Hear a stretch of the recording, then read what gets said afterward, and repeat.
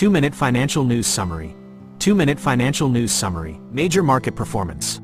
Modest gains. Major indices closed mostly positive, with cautious optimism prevailing.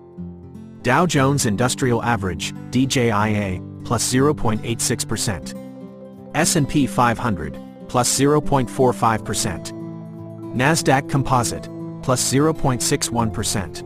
Nikkei 225, Japan, minus 0.32%, due to holiday trading hours. FTSE 100, UK, plus 0.32%. DAX, Germany, plus 0.86%. Key movers. Tech stocks led the gains on the Nasdaq, with semiconductor companies performing particularly well. Energy stocks benefited from rising oil prices. Consumer staples and healthcare held steady amidst ongoing economic concerns. Other notable headlines.